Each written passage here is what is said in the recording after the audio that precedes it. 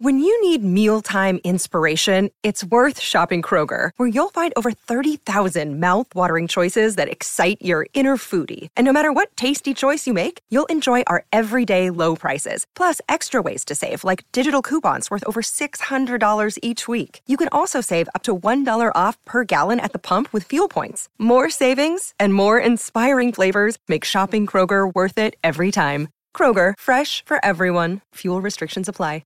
With threats to our nation waiting around every corner, adaptability is more important than ever. When conditions change without notice, quick strategic thinking is crucial. And with obstacles consistently impending, determination is essential in overcoming them. It's this willingness, decisiveness, and resilience that sets Marines apart. With our fighting spirit, we don't just fight battles, we win them. Marines are the constant our nation counts on to fight the unknown. And through adaptable problem solving, we do just that. Learn more at marines.com. I'll tell you who else is in the house, Mick. He goes by the name of Adrian Bott, and he joins us on Tuesday Trackside. Adrian, a very good afternoon. Thank you very much for joining us on Tuesday Trackside. Yeah, good afternoon, guys. How are you? Excellent, thanks. Excellent. Good. Mick, do you want to fire away and get this show on the road, shall we? Absolutely. Body, mate, full credit. Well, congratulations for all the effort and hard work that goes into producing these 2-year-olds at the moment, mate. You've got them absolutely low flying. Any 2-year-olds that we haven't seen yet that can come out and compete with the likes of Shangri-La Express and a Node in your stable? Look, I think we've still got some very good horses that we haven't seen yet that certainly aren't exposed. At what time they're sort of ready to challenge those types that have already been exposed, I guess we'll sort of work out through the autumn and sort of how they're placed. I don't think we'll have anything else sort of pop up in terms of sort of trying to get to the Magic Millions at this early stage. But there's a couple of horses that we'll be trialling over the next few weeks, or maybe even trialled sort of last week, that I think we'll see a lot more of going forward. But I think it's got to be some, certainly it's proven it's a good advantage to have sort of had that sort of first prep and campaign that a couple of those horses like Shangri-La Express and Espionage and, the likes of Straight Charge and that have had. So, it's going to be hard to turn the tables on some of those. Love that. And obviously Storm Boy, the favourite for the Magic Millions 2-year-old race. That is his confirmed target now? Yeah, so he's already in Queensland, runs Saturday in the BJ McLaughlin up there. Look, hopefully all things going well, that's the race that we're heading towards and targeting. So obviously want to see a strong and another solid performance from him on Sunday. Now, Adrian, just with regards to the juvenile horses you've got in your stable, since partnering up with Gay, what have you learned about juvenile horses and how they come through the ranks and how you teach them not just to settle in the runs but to be so explosive late and hold their speed? What have you learnt since joining the Gay Waterhouse stable with regards to the younger horses?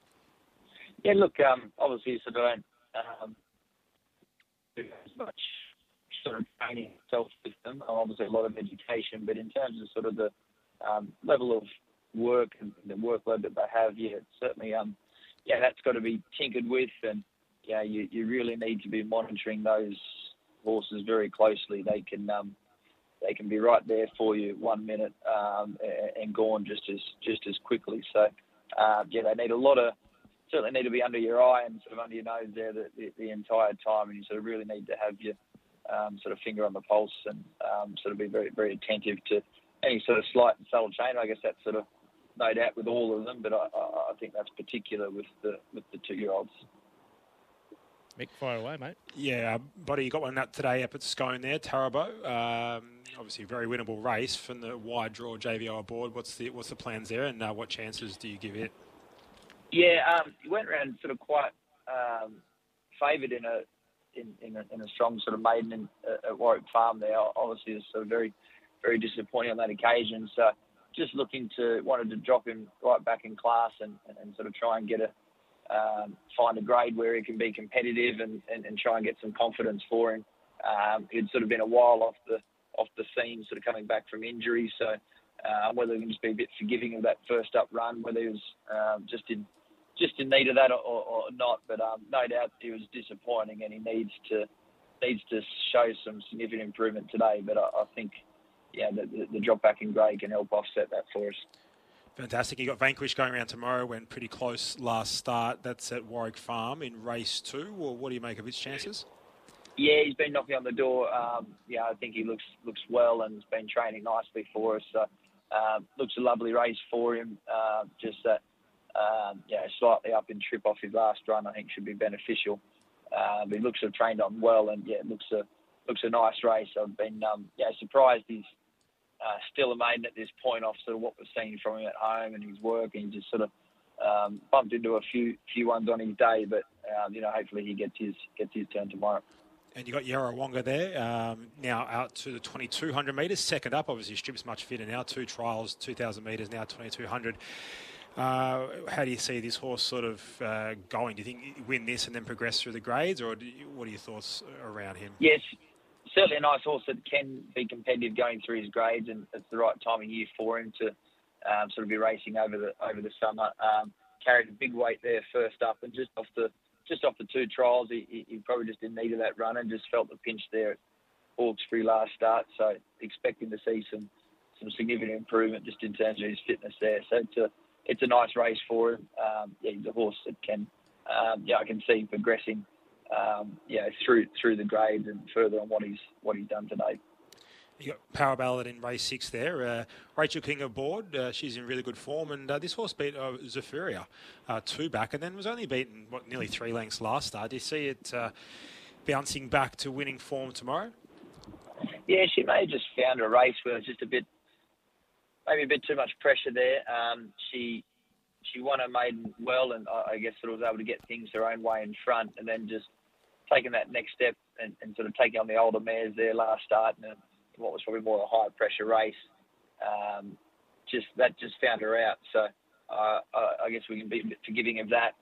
Just sort of have to see the speed maps tomorrow morning off the back of sort of scratching and see whether we need to tinker with a race pattern or not. I don't want her being too one-dimensional and sort of vulnerable, but she does have some great speed. So it's certainly always nice asset to sort of try and take advantage of that when we can. For those of us just joining us here on Tuesday Trackside, that is the voice of Adrian Bott. Adrian, that's the short-term view of the stable in the immediate future.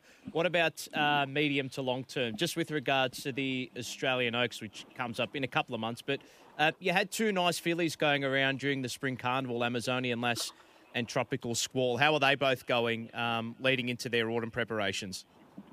Yeah, they're both back in the stable now and both in really good shape. Amazonian Lass would probably be the one that could look to head that way. I think Tropical Squall doesn't quite see out that trip. Yep. I think we'll she's got a bit too much brilliance. We'll look to bring her back and maybe keep her around that mile mark. We may be tempted to stretch her out to a race like the Vinery. But if not, she might be more one that we see in races like the Coolmore. I think that's where she can be very effective. What about with regards to? I know it's a little while away, but you and the stable would obviously be putting in a heap of plans for the next Spring Carnival, which will come up. Are there any international runners that you've got your eye on? Any horses from overseas that have caught your eye in the last couple of months that could potentially lead into 2024 in Australia? We bought a couple of nice horses out of the horses in training, so Tattersalls in October. They've actually just arrived in Australia now.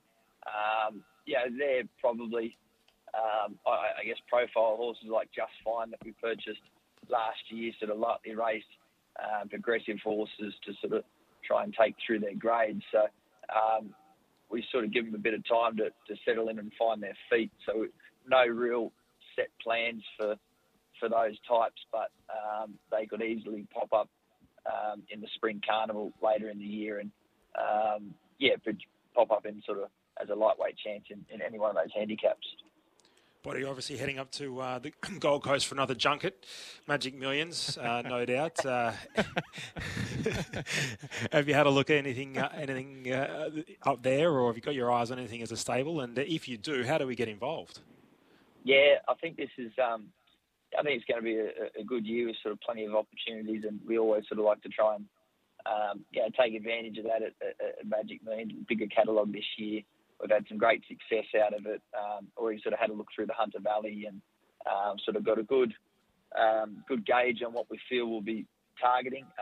We're that particular sale. We're always sort of trying to find that that sort of 2-year-old type of horse, the precocious forward runner that can get us back for a race like the 2-year-old Magic Millions race and be up and racing around slipper time. They're the types that we target heavily out of that sale. So if they're the sort of types of horses that people are looking to be involved in, certainly a good sale to be concentrating on that one with us. You've been very generous with your time today, mate. Thank you so much. Before we go, I do have to ask you, All-Star Mile for Alligator Blood, is that on the agenda? Yeah, most certainly.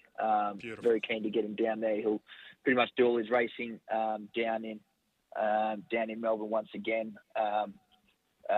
Aim to be sort of third up in a race like the All-Star Mile, and then with the programming this year, that may leave open the opportunity to have a crack at the Australian Cup as well for him.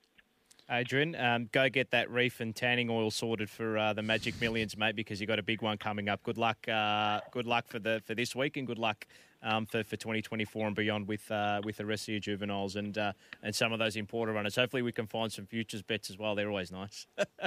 No, really appreciate it, guys. Thanks very much. Thank you, Adrian. Thanks, there we buddy. go. Adrian Bott joining us on the line from the Gay Waterhouse and Adrian Bott stable.